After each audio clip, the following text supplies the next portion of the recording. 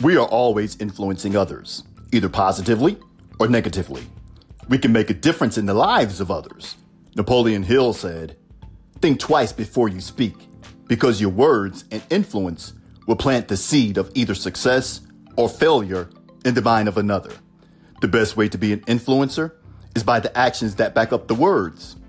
The sermon that you live speaks louder than the one that you preach. Rise and shine. Get cracking.